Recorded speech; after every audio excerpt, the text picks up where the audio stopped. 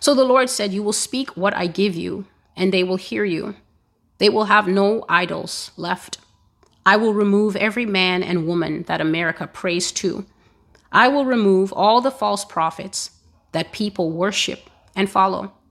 Then the nation will be in terror and start to pray, but it will be too late. Their punishments will already be in effect, and they will receive the full reward for being a nation that worships and idolizes man. And so I started to see these images of shock on people's faces as pastors that they love and idolize, the TV pastors, the famous pastors, the untouchables in the realm of religion and faith here in America died. I saw that even pastors who are not known at all, pastors who only have clout in their local community, also died. Even those itty-bitty pastors that are in congregations of only a few hundred or a few tens, I saw that they were taken away because their members viewed them like mighty gods and mighty sharks in the fishbowl of Christianity. So I saw that these people died. I saw a lot of heart attacks show up and take men and women of God away. And one of them was T.D. Jakes. Now, the Lord spoke this word to me a few months ago, but I held back this message because I said, Lord, this is a very weighty message. And you know, whenever you bring this kind of message out, it always stirs furor in the Christian community.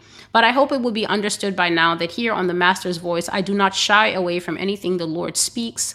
In 2019, I think it would be June, the Lord was passing judgments on people who are bringing a corrupted gospel to the nation of the United States. I saw certain people there, and I will link the prophecy underneath. It is called cornucopia, and that word was given to me in, I think, 2 or 3 parts. And as the Lord was passing judgment, several pastors was named, but there was one pastor that the Lord told me not to put his name. And the reason that the Lord told me not to put that man's name at the time is because the Lord showed me how much he loved this man. He showed me that he had singled this man out and given him this grace, this gift, which I think in Greek is called charis. And the meaning of that is grace. It is also the root of the word that we call charisma, which means that you are simply blessed with natural abilities. And God showed me that the natural abilities of this man to preach and to stir a crowd and to bring them into the deeper knowledge of God came directly from him. But then the Lord showed me that this man, who was unnamed at that time, became a corrupted gold vessel. And I saw a deep red wine pouring into that vessel. And the Lord said to me, Celestial, this is my judgment. And when the cup is full, I shall judge this man.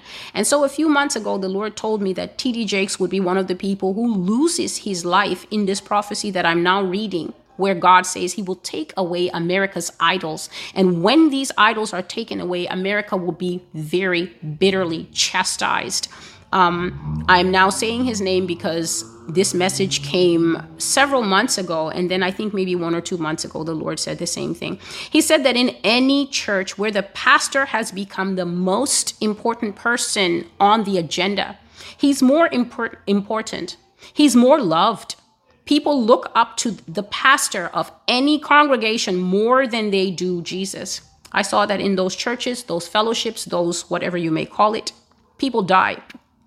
The next thing I saw was sports stars having heart attacks, brain seizures, brain aneurysms, whether they took a hit or an injury. So normally you take a hit, you have an injury. Normally something happens to you in the field, you get hurt, and then they take you off. But I saw that these people died. They died from on-field injuries. I also saw a lot of them having heart attacks. I saw them having brain aneurysms. I saw them having seizures, and they died. America's sports stars and idols were taken away.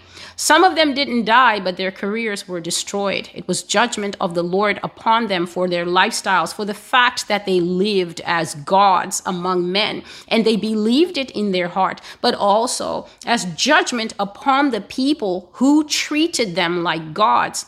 God took the sports gods away. Some of them didn't die, but they had accidents that broke this or that on them, and their careers were destroyed in an instant.